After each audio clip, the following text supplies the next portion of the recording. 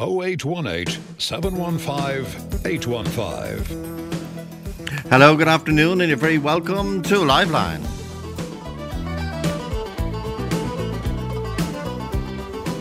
And 51551 is our text number. Joe at RT.ie. Stephen Wild. Stephen, good afternoon. Hiya, Joe. How's it going? Good. What? First of all, where did it happen? Yeah, it happened in the woods just outside Gorey there, called Kylenanearin Woods. Okay, well-known walking spot. Beautiful. That's a lovely spot, yeah. Beautiful. Okay. You were there with your little dog. Yeah, Joe, around the first weekend there of November last year, I was out at 7:30 on a Saturday morning with my family pet Clyde, up with these woods where we go regularly. So we were walking along quite contently when I saw these two big Alsatians and two big husky-type dogs bounding towards me. Yeah. And I was afraid of my life. So my little Jack Russell got scared as well, and he took off running. And the dogs chased after him down through the woods. There was no sign of the owner of these uncontrolled dogs. So I could hear the dogs barking and fighting with my little fella when I saw the owner of the dogs walk towards me. And I said, "There you are, Alsatians and stuff." He said, "Yeah." I said, "Why haven't got him on a lead?" And he said, "Sure, I don't expect to see anybody in the woods on a Saturday morning." And I said, "Well, they're going to kill my fella." And he said, "No, they won't." So I took off running down through the woods after trying to find my dog. And when I came to the little river that runs through Kylenanearin Woods, I could see my little dog covered in mud, standing in bits. So the Alsatians just ran out from where they were after him and took off back up through the woods towards the owner. So I had to pick him up, Joe, and look at him, and he was in bits. So I picked him up, ran back towards my car, which is about a mile and a half away, and I waited at the car with my dog in the boot to see would the owner of the dogs appear. Yeah. So he did appear, Joe, a few minutes later with his 4 dogs on a lead. I showed him my little Clyde who was in the boot on death's door. And I said, he said, "Oh, take the dog to the vet." That's all. So I went to the vet. The vet said, not looking good for him. So then I had to go home to tell my missus and children that our lovely, beloved family, 8.5-year-old Clyde, was likely to die. And that was terrible. I was like a death in the house, Joe. Okay, I know how close people can be to their pets. Sure, yeah. And how good pets can be in a home. So, this image of the 2 huskies and 2 Alsatians bounding out of the woods. Yeah. Were they bounding towards you or towards your Jack Russell? My Jack Russell was right beside me at my heel, and they came around the bend and straight towards me. I got to frighten myself, so I had to stand back in, because I go up there regularly, Joe, and I could have the grandkids with me. Yeah, and these dogs were actually in a pack, so they could have grabbed the child had he been there. But that's the way it worked out. So he died the next morning, and I went up to the local guard station. Okay. Where I made a statement. The guards carried out the investigation, and what happened then was he was up in court, and the case was finalised last Wednesday. Okay, well, this is interesting. What was he charged with? He was charged with, I think, 4 counts of not having dogs under proper control. Okay. And then the 2 Alsatians were muzzled. Now, they have to be supposedly muzzled and under control at all times. So he pleaded guilty in the district court in Gorey last week, where he was given the benefit of the Probation Act. His solicitor then addressed the court and told the judge that he was wanting to offer, as part of compensation, €500 to me for the dog. That doesn't pay for anything, and doesn't even ease the pain and the loss to my family and myself. No one should have to go through that, Joe. It's a horrendous thing to see. And was there any contrition? Did the man say, "I'm sorry, my dogs killed your dog"? No, his solicitor apologised to the court. Okay. So they offered £500, and he got the Probation Act. Yes. So there's no record. If you get the Probation Act, you don't have a record as such of having. Well, that was dogs, it, Joe. Now dogs the owner Joe, the owner of the dogs anyway decided in his wisdom that he was going to put down one of the dogs. Oh, did he? Okay. I don't know how he decided which one, but there was 4 of them there. He selected one and told the judge that I put down one, and that was accepted. But my poor old Clyde is gone. And did he say what criteria he used to put down the one of the 4 dogs? No, he just said he put it down. He put down the dog. But sure, he wasn't at the scene. He wasn't near the scene of where my dog was killed. Stay with us. Martin is on the line. Martin, good afternoon. Good afternoon, Joe. But this is your own dog you're talking about? That's correct. And what happened? I was out walking there. This happened a couple of years ago. I was out walking, and unfortunately, I got involved with another dog who got out and headed towards my German Shepherd, and there was obviously the German Shepherd locked on immediately. Mm-hmm. I tried to save the dog by pulling the jowls of the Shepherd apart, and wow. she came down on top of me and chopped off tops of 2 of my fingers. This is your own dog? Yeah. Okay, so I was lucky. I was fortunate enough that my fingers were saved, but I had to go under the knife and the following morning and have them reattached. So the point I was listening to the commentary yesterday with Katie, and the point I wanted to make was the following: that under no circumstances can you trust any dog, any type of breed, etc., etc. I don't think the authorities police it sufficiently enough. It's happening on a regular basis. They were talking about dog wardens yesterday. Have I ever seen a dog warden? No. The situation I'm in at the moment now is because the German Shepherd is on the restricted dogs list. I won't walk her anymore because she won't take a muzzle. Okay. Even though I've tried to put a muzzle on her, you do not want to be getting too busy with a German Shepherd if she doesn't want to do what she wants to do. Okay. So I wouldn't take a chance of going out with the dog at any time of the night or day, because I know full well that I'll be confronted by stray dogs who will want to engage with the Shepherd, and there's only one outcome. And the other point I'd like to make is I would not suggest anybody tries to interfere with a dog of that sort of size if they're involved in another dog. In other words, trying to save either animals, because there's only one outcome, and I know what the outcome is. Because you're caught up in the moment, Joe, and all you can do is you're like in a state of panic. Because you're caught up in the moment and you're looking at what's going on in front of you, and you're doing your level best to try and extricate everybody from the situation. And unfortunately, I came unstuck. Well, Martin, after your own dog took off the tops of your 2 fingers, and you were obviously had surgery, thankfully, and all, were you not tempted to put your dog to sleep?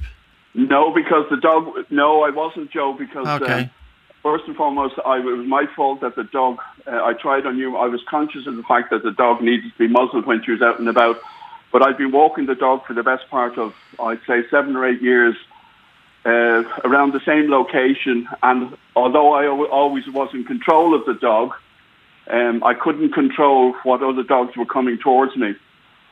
And if they got anywhere close, there was only one outcome. So I'm not prepared to take that risk anymore, for my own safety, for the dog's safety, and for the other dog's safety. And the owner of the other dog around? Yes. And what did he or she say? What happened was the door was open. The door was open. The dog came out, and I was conscious. I knew exactly where I'd run into problems, because I knew by the way the dog was behaving that she sensed there may be issues, and fortunately the dog got out and made straight for my dog.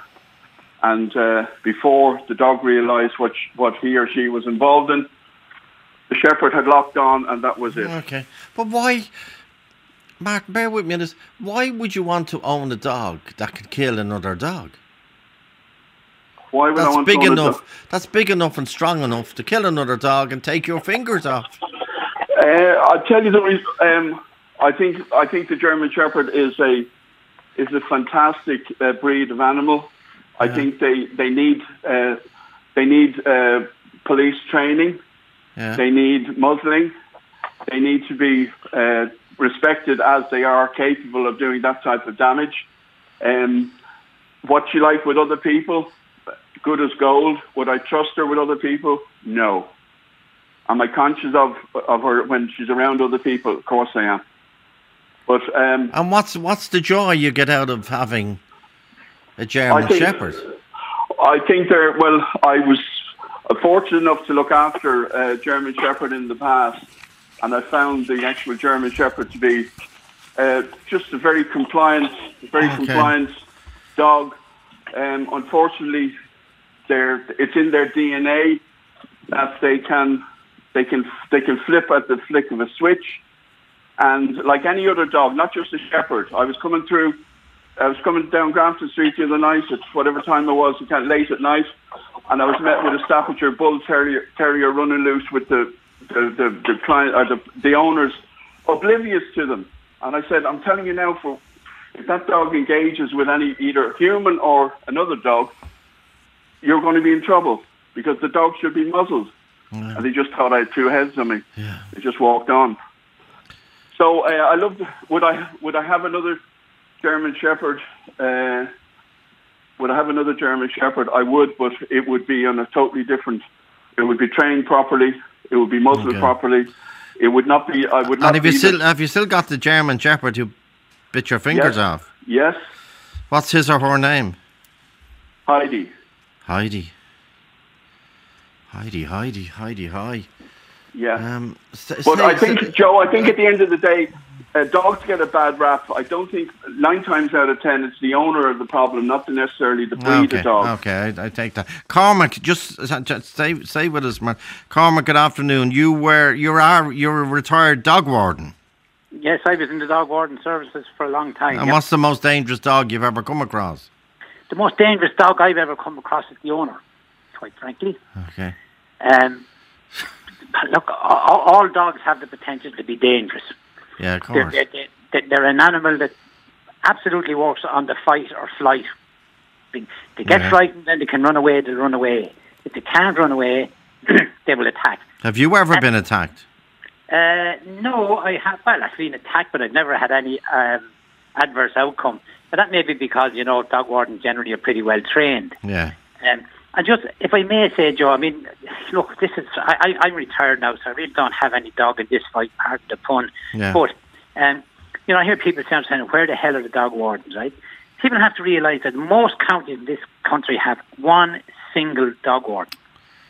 Now, that dog warden deals with restricted breeds, as we've been speaking about, licensing stray dogs, nuisance of dogs. He's got to go and pick up a dog if it's straying somewhere, sheep kills. And then you've got to travel back to his kennels, wherever it is, put them into kennels, provide them with food, spend some time there to make sure if he's sharing kennels that 2 dogs are going to get on together, that he doesn't put your dog in with a dog that might attack it. Doesn't leave an awful lot of time for one guy or one woman to get around the county. Yeah, of course. So really where the huge problem with dogs, and yes, Ireland has a problem with dogs, nothing like it was. When I joined the service, my God, stray dogs were falling out of the sky. Not quite so bad now. Okay. But the reality of it is this, right? There's a responsibility on every person who tries to get a dog or who has a dog to know what they're getting, to know what the rules are. I mean, you wouldn't get into a car and say, well, I didn't think I had to have a driver's license, Judge. And people would still look at you 10 heads, as that gentleman before me was saying, restricted breeds need to be muzzled. They need to be on a chain or a lead that doesn't exceed 2 metres in length. They may not be in the company of anybody under the age of 16. And what powers do you have as a dog warden, Cormac? Well, the powers of a dog warden is that they can seize any dog that's found straying in a public place. Okay. They can enter any property other than the dwelling where they believe an owner has 5 or more dogs over the age of 16 weeks. They can enter any property. In other words, they can enter the garden, but they can't go into the house. No, you can't go into the house without a search warrant, obviously, right? But they have the power to enter. But, equally... And then just in Martin's, just to come back to Martin's situation, where his German Shepherd, Heidi, started savaging this little dog, and the dog was in Heidi's mouth. And Martin tried to prise open Heidi's mouth to get the little dog out of the mouth. Mm-hmm. And Heidi took off 2 of Martin's fingers. I presume you would advise, as Martin did, you would advise people if they see, do never try and prise open a dog's mouth if he's engaged otherwise. No, absolutely. Look, and I have attended actually, I can't say official, but organised dog fights between pit bull terriers, and have been involved in breaking up these fights. But we do it in a very controlled way. You're a very brave man. Not really. I mean, it gets when you land up at one of these dog fights, many people are in attendance. It could be 10, it could be 20, it could be 30. And you walk in on your own? Oh, absolutely not. I would walk in with a posse of Gardaí. I mean, you don't do. Okay. We're not that silly. No, we would have Garda backup. And very often the information would come to us from the Gardaí, and the request from the Gardaí would be, can we have a dog warden attend where we're doing extra. And do the Gardaí, they do give you a hand? Oh, the Gardaí are excellent. I mean, the one thing that they ensure is that our safety over there is paramount. They would say to you, like, stay in your vehicle until we tell you to come in. No, that's never been an issue, in fairness to the Gardaí. Okay. Anne wants to give Martin advice. 51551 is the text number. Anne wants to give Martin advice on how to get a muzzle on a German Shepherd. Anne. Hi, how are you? Yeah, you're listening to Martin, and who had a pretty nasty episode with Heidi. Yeah, well, one thing, he should be able to muzzle his dog. It shouldn't be an issue that you can't muzzle your own dog. He needs to go to somebody who trains dogs. I grew up with German Shepherds. There were 7 kids in the family with the German Shepherds. They were in the house, never a problem. And I've had a few. Never, ever, ever an issue. Well, how do you muzzle the Germans? They are not. You walk up to them, you call them, and you put it on their face. They're not naturally vicious. That is the problem. People think they are naturally savage dogs. They aren't. People go around with the attitude, I have a German Shepherd, look at him, and they project that image onto the dog. The dog will pick up on something. You can't say to a dog, I'm terrified of whatever it is that's in front of me. But they do feel that you are afraid of something. If they get rid of that thing that had made you fear, well, then that's the problem. You also do not stick your hand in the middle of a dog fight. It's very sad if a dog grabs another dog. Don't do it. If somebody have a boxing fight, if 2 adults are fighting and they're boxing the head off each other, if you put your face in the middle and go, excuse me, you're going to get belted. Yeah. But how would you advise Martin to get the dog out of Heidi's mouth? You can't. You can't? Okay. He should have had his dog under control and muzzle on it. It's the law. He knows the law, as you said it. And he can't get a muzzle on his dog. He needs to get his dog trained by somebody, not somebody who goes and puts a prong collar on the dog. Somebody who will train the dog humanely. Not prong collars, not beating them, not starving them. What's a prong collar? Sorry. Oh, some people have these collars that have prongs on them. If you pull them, they dig into the dog's neck and they think they're great. And it's just cruelty.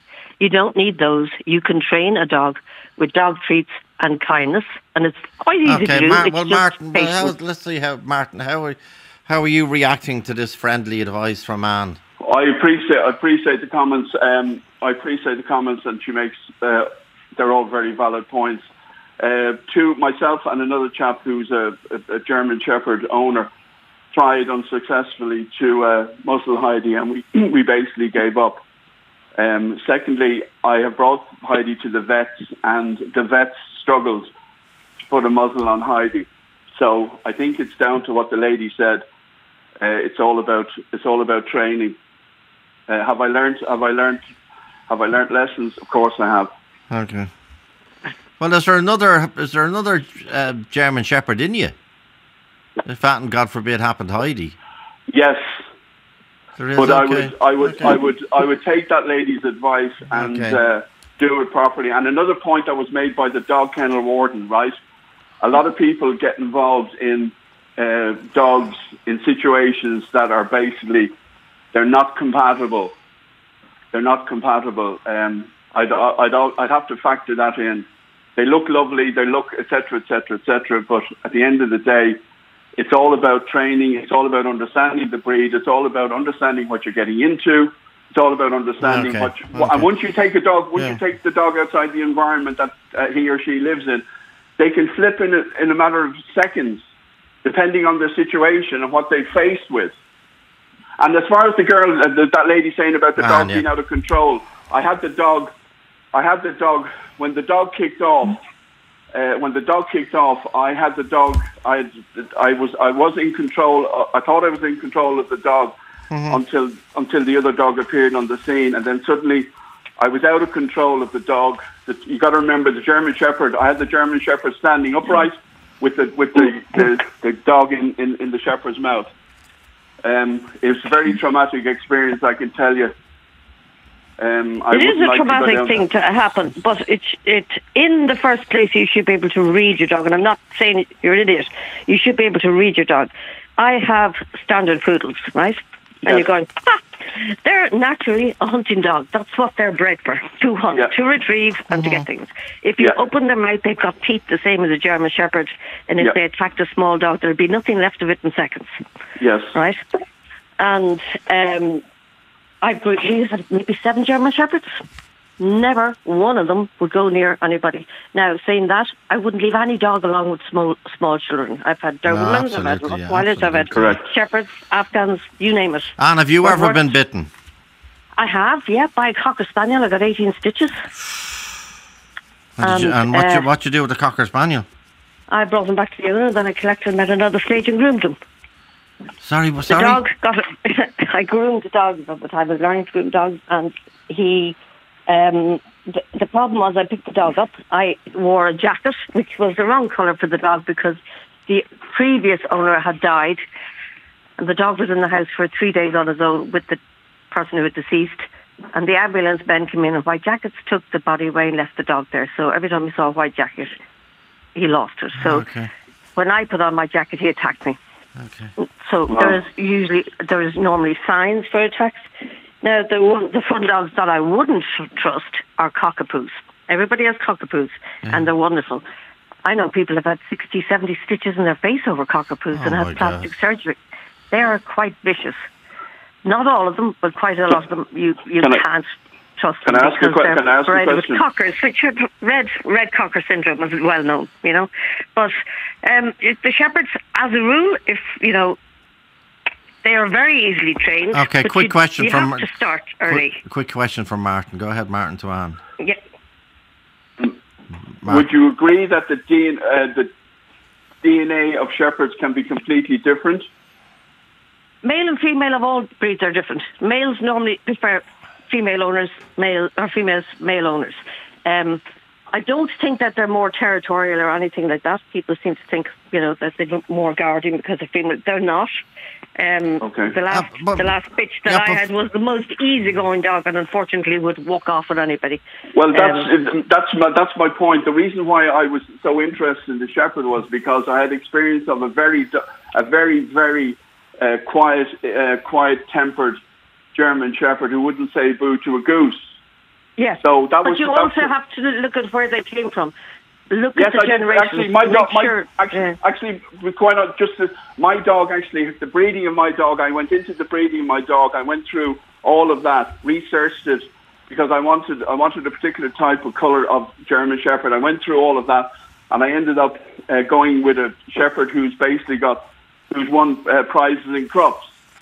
Yeah. Well, Martin, you mentioned that your German Shepherd, you no longer bring your dog for a walk because she won't be muzzled. But keeping a dog like a German Shepherd confined in a back garden is surely cruel, is it? Which one? Yes. Sorry. Yes. Come in. Of course it is. No, that dog needs to get out and walk, and it'll be worse for not being walked. You could try a halty on it, or a gentle leader might help you. How do I cope with the other dogs around who stray around the place? A halty will hold their mouth tight as well, or a gentle leader. A gentle leader goes. Have you actually seen a German Shepherd in full combat mode? Yes, I have. Oh, good luck. Well, I tell you what. Maybe I've got the run to the litter, but I'm 6 foot, and I'm no shrinking violet, and I'm 5'3". I could not hang on to that dog. Yeah, well, the logical question, Martin, is why are you hanging on to the dog? Because he didn't want to kill the other dog, obviously. No, but why? I mean, sorry, I'm almost speaking metaphorically. Why are you keeping the dog? Because he loves it. Yes, got it in one. I'm totally loyal. Okay. And the loyalty that the German Shepherd shows to me is quite incredible. I took on the dog. Things had been going okay. Suddenly things went wrong. So the dog. It wasn't the dog's fault, by the way. I want to make that point clear. It wasn't the dog's fault. It was my fault that she wasn't muzzled. But she didn't create the problem. The problem was created. Okay. Cormac wants to come in for a sec. Cormac. Thank you, Joe. Yeah, listen, what I wanted to say, what that gentleman was talking about there being Martin. 6 foot odd and not being able to control the dog, surely to goodness that has to be a lesson to every dog owner in the country.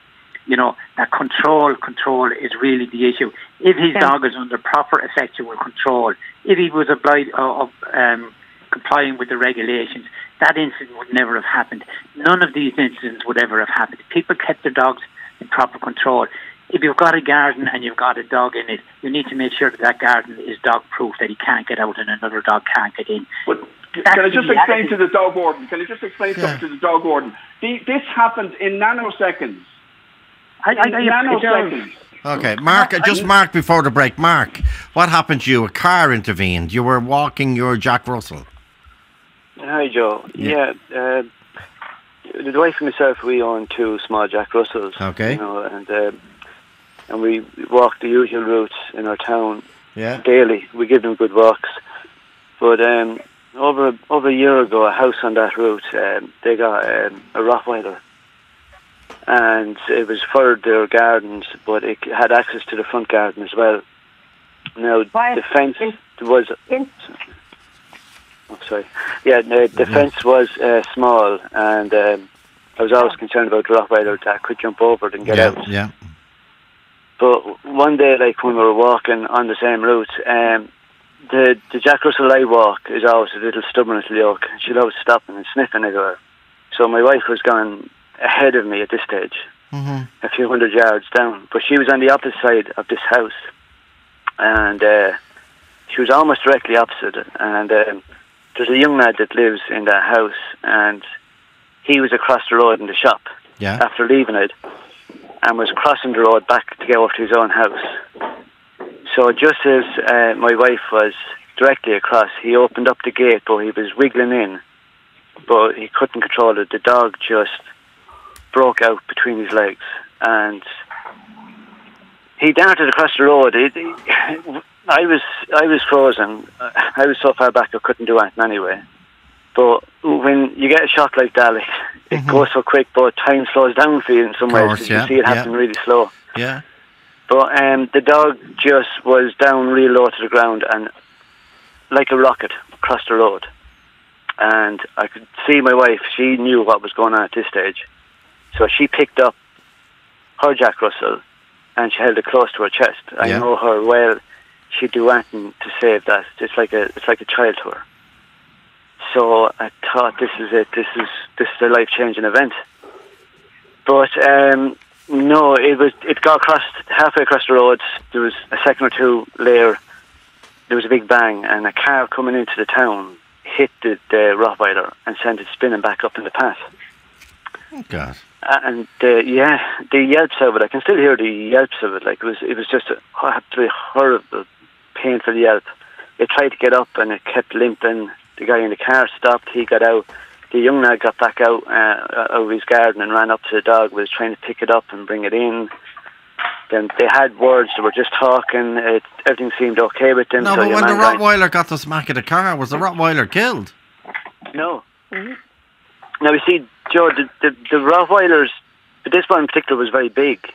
Yeah, obviously. They can take a bang better than, like, my Jack Russell would have been killed if it was in front of that car, but yeah, I don't know what damage happened to the Rottweiler. Okay. What damage happened to the car? Well, the man assessed it. It happened all very quickly. He assessed it really quickly, and he could have caused trouble, saying, "Look, you've damaged my car." The damage wasn't done. He got into the car and went on. Okay, I'll take a quick break. Stay with us. Talk to Joe on 0818 715 815. Talk to Joe on 0818 715 815. Brian Monaghan is in Galway. What type of dog attacked you, Brian? An American pit bull. Where? Barna Beach. And what happened? Well, I go for a swim every day in the sea, right? Yeah. And I have a double winter wetsuit on my legs, which is really thick. And I'm walking out backwards, just having a laugh, and all of a sudden I feel this big chomp on my thigh. And I look down, and there's a pit bull, hanging onto my leg. And it wasn't too strong at first, and I was like, I'm trying to keep calm here on the phone, but I wasn't calm, But you're in the water. I was in the water up halfway up my thighs. And the dog flew in after you? Ran in, chomp, right onto my thigh. Jaws. And I've been trained as a beach guard before to keep calm in emergencies, so for a couple of seconds I just thought, he didn't get through the wetsuit, but it was sore on the muscle, and I'm thinking, hopefully that's it, he's just going to let go, and, but he didn't, And so I turned around, and there was the owners on the beach screaming, Fiacra, because that's the dog's name, Oh, get out, he's never done that before. Of course, yeah. And I was thinking, oh, yeah, right. So he let go, and I'm like, oh, thank God. Because I thought, this is it. Jesus, is this it? Is he going to take a big chomp out of my leg, Because the teeth are like a big needle-sharp things. And then he goes down on my calf, and that's when he got through the wetsuit a little bit with one of the teeth. But it wasn't that bad. Then I started to get nervous, I'm not nervous now because, I don't want to criticize, but when people get nervous on the radio, they freak everybody out and they spread panic. So I'm very calm today. Okay.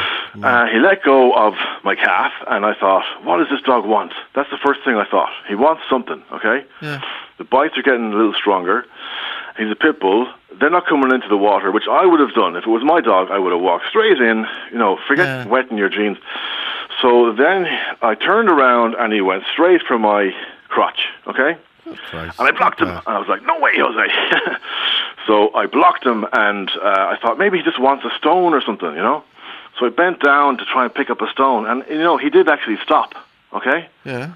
He stopped, so I couldn't find a flipping stone. I was like, God, why couldn't there be a stone here? And then he went back up to my thigh again. I thought, what is this dog's problem, I don't know what. I can't read the mind of a dog, You can guess what he's thinking. Yeah. Maybe this guy wants to play or whatever.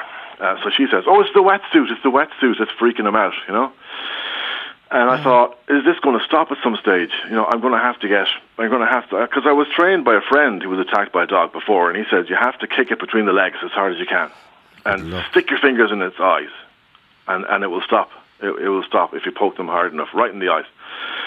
But I didn't want to do that, so, because I had protection by the wetsuit. It wasn't that bad yet, but then 4 times, then it went up towards my kidneys, and I thought, okay, I'm going to prepare. How did it finish up, Brian? Well, I was just about to elbow it in the face. I said, I guess, pardon my French. I turned him around, I grabbed him around the neck as hard as I could. I got much skin as I could around the neck and the belt, and I held him up against my leg, and I walked him in, hoping to God he wouldn't bite again, which he didn't, and I gave it over to the owners.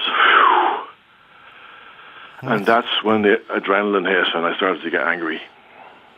And shock, I presume. Some shock. I was shocked afterwards. I didn't know I was in shock until I got home, and that's when What did the owner say? Oh, he never did that before. I can't believe this. I'm really sorry about that. And I screamed at one of them, what's your name? And he gave me his name, but he wasn't the owner. He was the owner's boyfriend.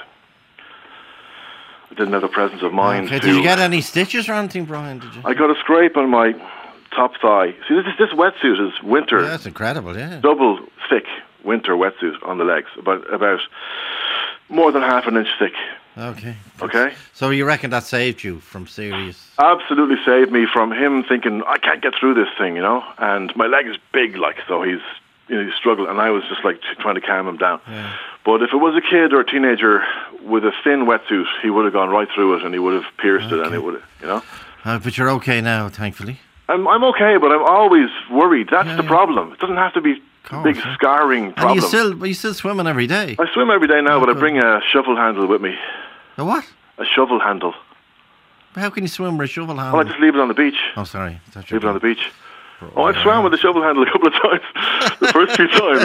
You have it in your mouth like a dog, Brian. I was looking at a couple of dolphins there, Okay. But no, I bring a shovel handle, and the owners are walking around with the Rottweilers, and they haven't got any leads on, and they're, I'm a god, look at me, I have a big dog, and I haven't got a huge dogs. They're ginormous dogs. They're massive, they're massive. Brian, where's Brian Conway? Brian in Kildare. Thanks, that's Brian Manning in Galway. How are you, Joe? Brian in Kildare. How are you, Joe? Good, yeah. I was telling one of your producer there. It was Easter Sunday, and I was out for a few pints with my dad. Went home for dinner, for Easter Sunday dinner, and after having a few pints, I suppose I was a bit relaxed, and I threw out a bit of turkey to my dog. Mm-hmm. But my mum was there, and she had her Jack Russell with her. Okay. I had a dog. My dog was a Doberman Pinscher. Okay. And they were out there having a nice time in the garden. I threw out a bit of meat, and then they started to fight, and I intervened, and I had a collar on the Doberman, and I held the collar, but the Jack Russell went around his back and jumped at him and made a snap at him, and my lad just turned to bite the Jack Russell, but he bit my hand instead. And the top of my finger went floating up into the air, and the blood spurted down my hand like an oil well, so just the Jack Russell, or my Doberman, then I had to let it go. Obviously I let it go, but it ran into bed, because he knew he'd done wrong, but it wasn't his fault, it was my fault. But it was your finger and his mouth. It was my finger in his mouth, yeah. But he defensively bit towards the Jack Russell and got me instead. So that's what happened, and I lost the top of my finger first. And luckily enough, I didn't lose all my fingers. And how's your dog? Oh well, this was in 1986, so that's a long time ago. So. And was there any instance afterwards? No. No, he was even though he was did you get a Doberman again? No, we have a Staffy now. Oh, Staffy, okay. Okay, that's Brian Conway and Brian Manhan both. Thanks indeed, Joe at RTE.ie. Talk to Joe on 0818 715 815. Talk to Joe on 0818 715 815. And back to the BlackRock scandal, and again, a health warning. Serious new information has come to Liveline's attention about a man called Edward Baylor. And Edward Baylor was formerly a Christian Brother, and then he left the Christian Brothers under a cloud. We've now discovered what that cloud was and who knew about it. And he went and got a job as a teacher in Blackrock College, where he abused, his name has come up again and again over the last 10 days, and he was eventually caught, believe it or not, in a hotel in North Dublin with a young child, with a boy. We believe from the school. He was caught in a Garda operation. Now, whether the receptionist in the hotel saw something untoward, and he was charged in Dundrum Court, of all places. He was charged in Dundrum Court, and he was sentenced to, whether he served or not, we still cannot find out, he was sentenced to 2 years in prison. Now, we came across Baylor's name when I was Googling, as people do, and I came across a book called Tell the Truth and Shame the Devil. And the book is the subhead is, for nearly 20 years, Alan Morris abused boys at my school. Decades later, his ex-pupils reunited and brought him to justice.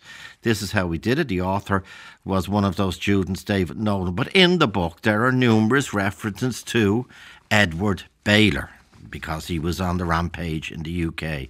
Now, we now know that Edward Baylor was effectively thrown out of the Christian Brothers in the early 1970s. And the Christian Brothers have told us that when we asked them why did he leave the Christian Brothers, They say allegations of abuse at Altrincham emerged in the early 1970s. Was his decision, we asked, to leave the brothers his own, or was he removed? He was dispensed from his vows in 1972.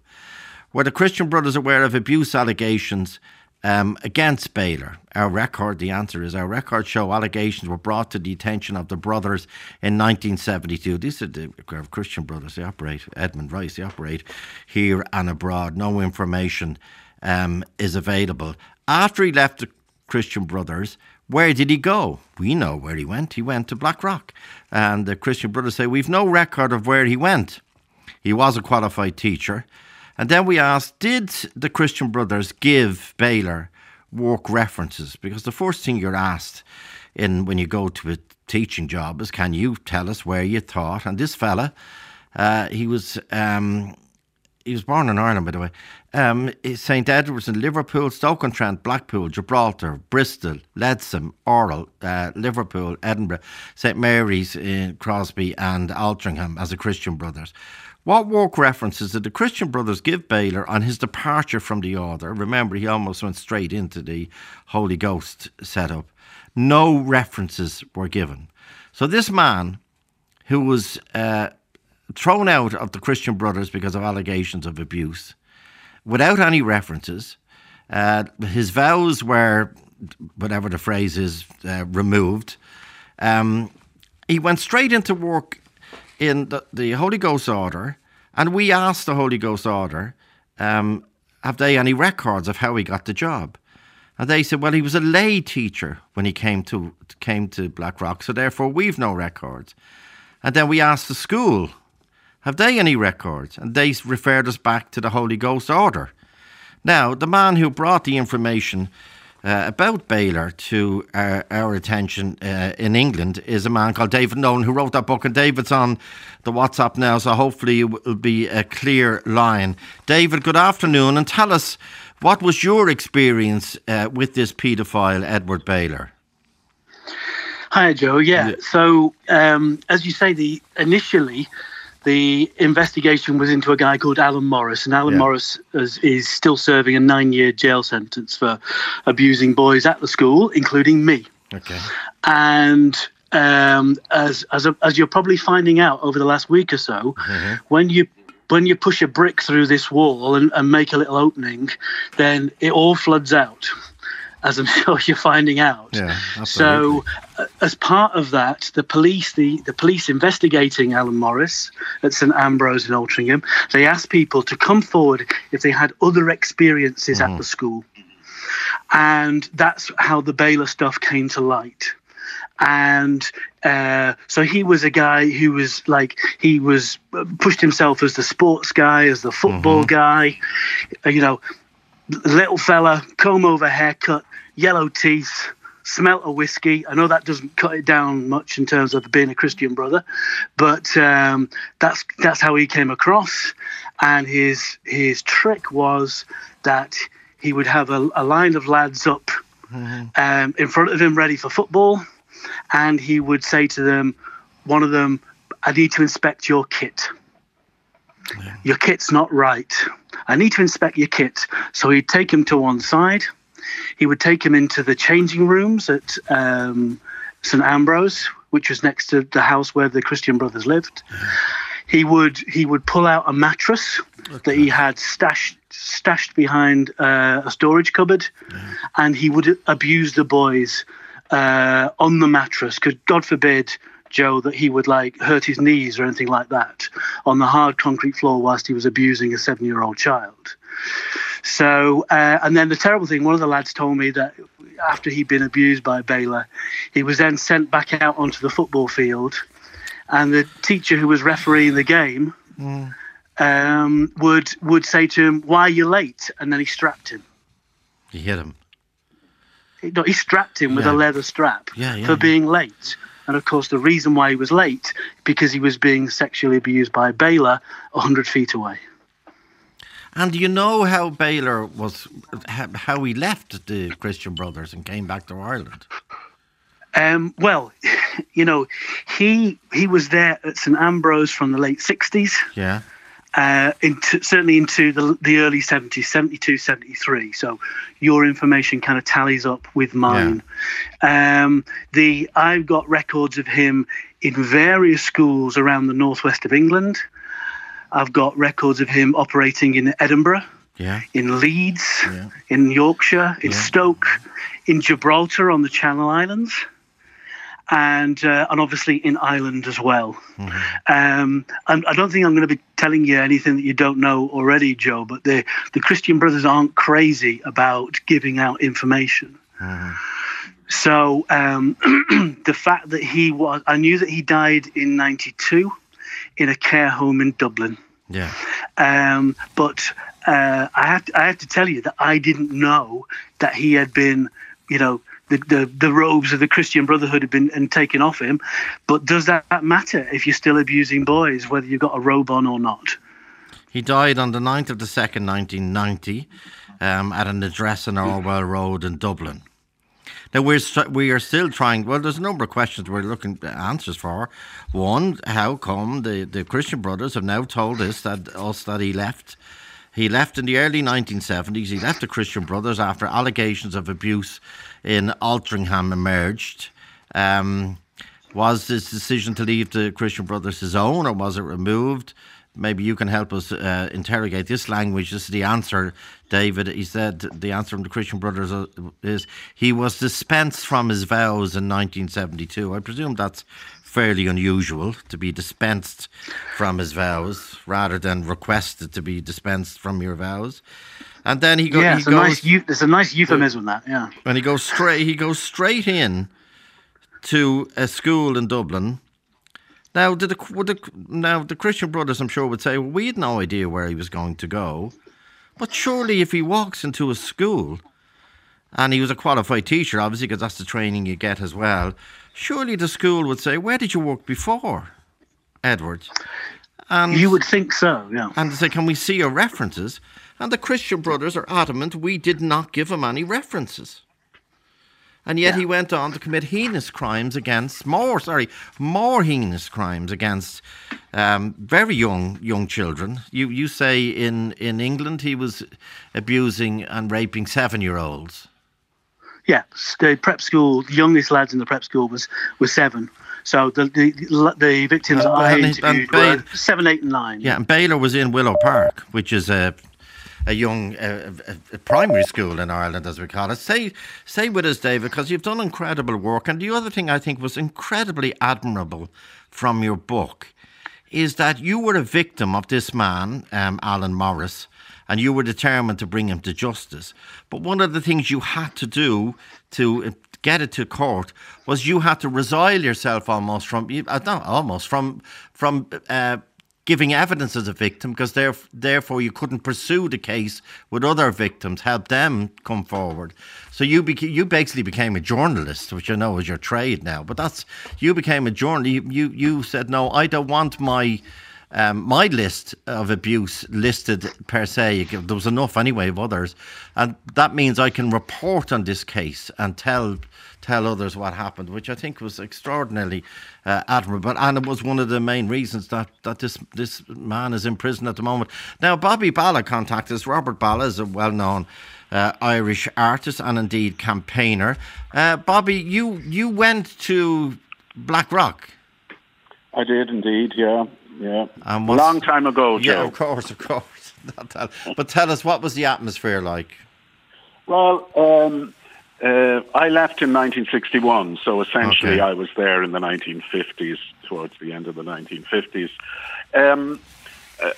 Mercifully, I was never abused, thankfully, other with the cane and leathers and things like that. No sexual abuse, thankfully. But I was aware, and I think most of us were aware of this kind of thing going on. Probably I and others were spared this because we were dating, which meant we came in and we went out. The boarders were obviously trapped in the place and could be preyed upon by these absolutely awful people. But I do remember, we would know about certain priests and their predilections. I mean, you would be told, don't ever get caught alone with that fellow in any room or whatever.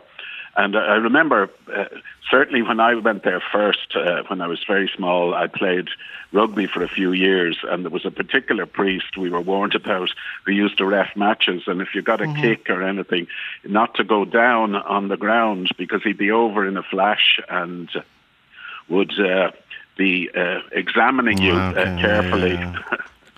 But you say I was keenly aware of the toxic, this is your letter to us, a toxic cultural climate that existed in the place, and that concern has remained with me to this day. So were you surprised when you heard the numerous callers over the last 2 weeks who were abused when they were in Blackrock, other schools as well, St. Michael's as well?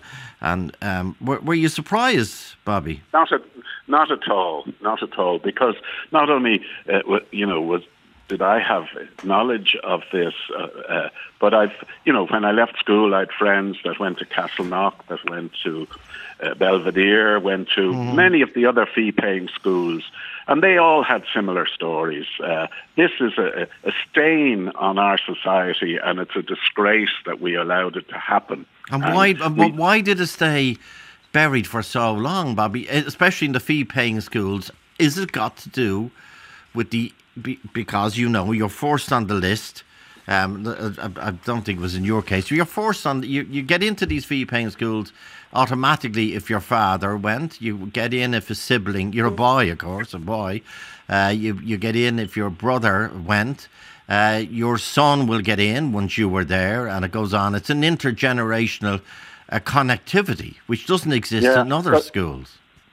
Well, it didn't in case because I'm an only child, so there were no people before me, and my father was a Protestant, so he didn't go there. But I'm trying to ask, why do you think it remained a secret for so long? Like, people have talked about, I'm a rock boy.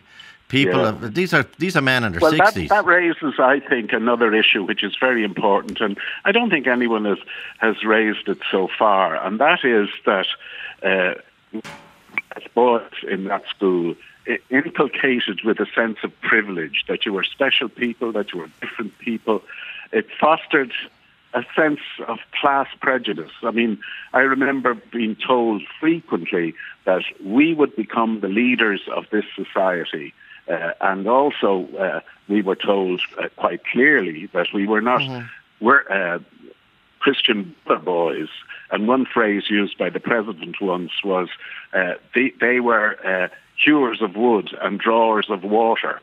And this was the kind of attitude that prevailed, that created a false sense of camaraderie, that we were special people and we wouldn't let the school down or anything. So I think, that's the wider question. These fee-paying schools that, see themselves apart from the rest of society. Yeah, but but for every example, Bobby, of there's so many.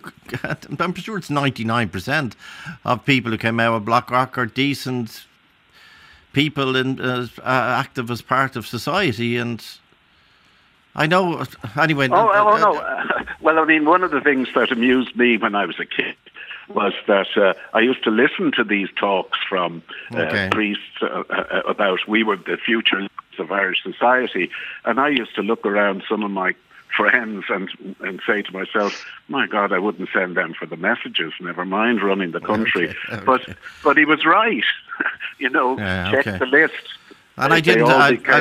I'll come back to you after the break, but I didn't know either that Eamon de Valera was a member of the Holy Ghost Order. He was an honorary member insofar as a married man can be, but they inducted him. I think it was John Charles McQuaid who did it, his contemporary. They inducted Eamon de Valera, subsequently president, Taoiseach and subsequently president for a number of terms. They inducted him into the Holy Ghost Order, and I know he was buried in a Franciscan shroud, because I think he was inducted into that order as well. But I know you want to talk about John Charles McQuaid, and we'll do so after this break.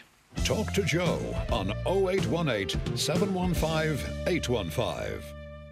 Joe Duffy. Talk to Joe on 0818 715 815. I'm talking to David Nolan, who's a journalist and an author, but also a survivor of abuse when he was in school, and he's talking to us about this man, Edward Baylor, who was thrown out of the Christian Brothers and walked into the Holy Ghost Fathers. And Bobby Bala has contacted us, and he's talking about the toxic culture that existed in Blackrock College. And I'll get back to Robert Bala momentarily. Tom, good afternoon. Joe, yes. You worked with religious, as you say, all your life, Christian Brothers. Yeah, well, no, they weren't all Christian Brothers. Okay.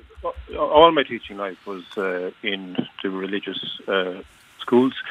There were CBS. There was a stint in Africa, and there was also the private voluntary sector, if you like to call it that. And you say two sets of collateral victims also exist in your email to us. The good religious and the lay staff have made up the bulk of the teachers. The good religious and the lay staff who made up the bulk of the teachers. I'm in the latter cohort. How would you see, just describe what you mean by a collateral victim, Tom? Well, being a lay teacher in the system, it was very, very difficult to talk out or to speak up if you did see any abuse or you were aware of any abuse. And we have to accept, like listening to Robert Ballock and people like that, he hits the nail on the head. The abuse was endemic in the system and was right throughout the system. Maybe still is, I wouldn't have a clue. But we have to accept that it was endemic in the system and leave it just like that. And I'd like to sort of, I just wanted to bring a few threads together. As a lay teacher, you couldn't do an awful lot because you were in a precarious position enough. And I just wanted to point out, I suppose, two things. The religious schools paid a portion of the teacher's salary. That's the first thing. Okay. It was a very, very small amount. Yeah, extremely small. I think it was £400 a year at the time. Okay. But it must have given them a little bit of leeway. I don't know in what sense, but it did give them a certain amount of leeway as regards hiring and firing. Now, I was treated extremely well by the schools and teachers generally well. But in a way, it was very, very difficult to talk out. And say anything about it. And the other point that I wanted to make was that there is a body out there called the JMB, which is the Joint Managerial Board, and they represent the what they call the voluntary religious sector, right? And I wanted to go on, I suppose, really. It's hard to listen to it all again and again, over and over again. I'm just wondering, as a lay teacher, are we going to be hearing it forevermore? But anyway, here's the point. Okay. I wanted to go on to talk about the potential inquiry and get that over with. And it would be great if they brought in the JMB. The JMB represent all the stakeholders in the voluntary private sector, right? And instead of dealing with the Spiritans and the Jesuits and all the rest of it, we'll be at this, Joe, until doomsday. There's no doubting about it. So why not bring in the JMB to represent the stakeholders? Let it be a big inquiry, as big as you like, but let's get it over and done with, right? But you see, Tom, there was, like I came across this at the weekend, there was a safeguarding review done, an audit done in 2012, exactly 10 years ago. Okay, there's a table you can look up every single order in the country: the Spiritans, the Carmelite Friars, the Jesuits, the Vincentians, the Salesians, Dominican Sisters, Friars, Mara's Brothers, Fast, Sister Mary Presentation, Sister St. Louis, Salesians. Okay, and they list the number of complainants. Okay, the number of persons against whom allegations made, the number alive at the time of review. Okay, for example, the CBS at the time of review, 50 of them were still alive. There was 870 complainants against the Christian Brothers and 325 number of persons against whom allegations were made came to 385. The total number of, in other words, members of religious orders at that time in this audit was 657. It's an astonishing figure. And by the way, that audit made recommendations. They made recommendations, and one of the recommendations, I'll read it to you, was consideration should be given to setting up a series of listening meetings for victims and their families. In other words, they were told 10 years ago, including the Holy Ghost, to put in motion something that might today be considered an equivalent of what the Holy Ghost are describing as, they're labelling it restorative justice. Restorative, yeah. But they didn't do it. They were told to do it 10 years ago and they didn't do it. And now the numbers have increased dramatically in terms of... So like, if they were told to do it 10 years ago, they're not going to do it now. And they didn't do it. I know. And Tom, just briefly, in the school where you were a lay teacher, which was run by a religious order, were you somehow, were you down the pecking order in terms of being able to complain? I wouldn't have been down the pecking order, and I certainly wasn't shy either, about it. But it was the way the system was. I suppose it was extremely difficult to put your head up there and put your head above the parapet or whatever, and it wasn't easy. But what you're saying there about, if you bring in a body like the JMB, it's got to be tackled in a different way, and once and for all this time, really. And like I hear calls, and I would say, the orders themselves need to, I've heard it put this way, I suppose, liquidate, compensate, and then maybe cease their own involvement. I think there shouldn't be next line or near education going forward. I really, really don't think there's any role for it. Well, that's interesting from someone who worked with them, Yeah, well, and having said that, there was a lot of good work done. Of course, I know. And as the Taoiseach at the time said, when Pope Francis visited Ireland in 2016, he said that without the work of the religions, our health service and our education service would have been a lot lesser. I'm paraphrasing. Okay, stay with us, Tom. I'll be back to you and Bobby about it and David after this break. Talk to Joe on 0818 715 815. Joe Duffy. Talk to Joe on 0818 715 815. Well, that review I was referring to, you'll find it on the website, the National Board for Safeguarding Children in the Catholic Church in Ireland. You can read an awful lot, but what you're reading is stuff you're hearing again now. But you're reading about, well, there's more are coming to light now, but it was written 10 years ago. David Nolan, I know you were unusual in that you're the abuser actually was sent to prison. Now, that's not, well, we don't know, we can't talk about, there's a couple of outstanding cases, but the vast majority of abusers are deceased in Ireland, and what the Holy Ghost are offering is a meeting, they're calling it restorative justice. Where the current leadership of the order and the school sit in front of you and you tell them what happened and they apologise. Well, supersonic, fantastic. I just listened to what Tom was saying there before, and I was getting very, very annoyed about it. There's this awful pious rubbish floating across the airwaves there. I'm sorry that it was very difficult for him to stick his head above the parapet. I'll tell you what's very difficult is if you're a 7-year-old child being sexually abused by a teacher. That's really difficult. And the teachers, be they Christian Brothers or lay teachers, had one job, and that's to look after the children. And they didn't do it. But we know how devious these paedophiles are. These abusers are. This has been going on in St Ambrose. This was going on for nearly 20 years. Okay, and likewise in Blackrock. Okay, that's there's devious and there's turning a blind eye. There was kids in other schools in Altrincham who knew about these abusers. Yet the teachers who worked alongside them day in, day out, knew nothing, or if they did know nothing, they wouldn't, to put Tom's expression back to him, put their head above the parapet. Shame on you. Yeah, but David, now what Tom was talking about, Tom, come in here, please. What Tom was talking about was physical abuse, wasn't it, Tom? You didn't see anything else. Well, Joe, I can't apologise to David for not losing my job, if I could put it that way. Okay. Because, you know, I mean, when I say put my head above the parapet, the ultimate of that would have been that I could have lost my job. I didn't particularly feel I should do that your job.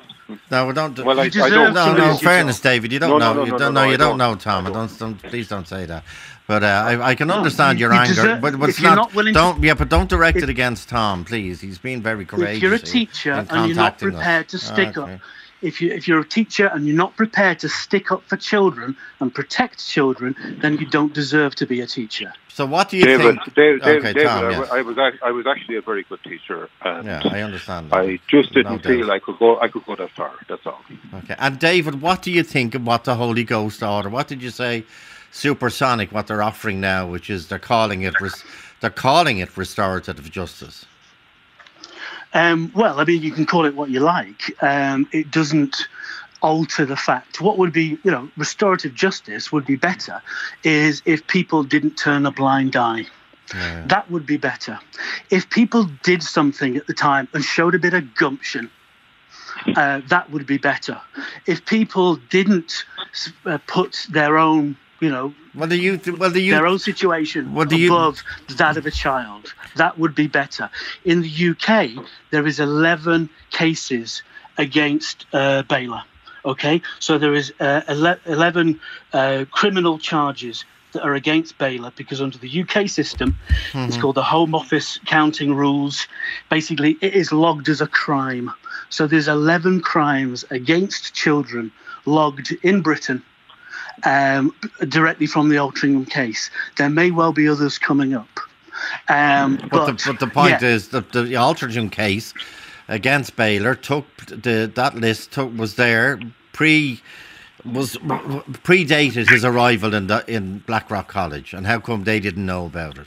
Because his employer did, his previous employer did, and he moved to another teaching religious institution, and it seems no one bothered to ask him, what are you doing here? Well, I'll give you an example. Alan Morris, who's the guy who got 9 years for the abuse at St. Ambrose, he left in the early 90s, and he was made a deacon at a church called the Holy Angels, in the Catholic which church, is next. The church is in the school grounds. Okay. So they knew that there'd been complaints of going against him for 20 years, and they let him go to the church in the school grounds. Okay. And I asked all the same questions of the Catholic Church you asked, and I got nothing. Okay, well, we'll talk again, and as we will to Bobby, but I'm over time, unfortunately. Tell the Truth and Shame the Devil is that powerful book by David Nolan. You can get it on Amazon or Apple or Kindle this afternoon. It's highly recommended for David's tenacity. Thanks, Tom. Thanks, Bobby Balla. Thanks to all our other callers. Shannon Gorn, producer Ray Darcy next. 0818 715 815 stays open until 3:15 p.m. or email Joe at rte.ie.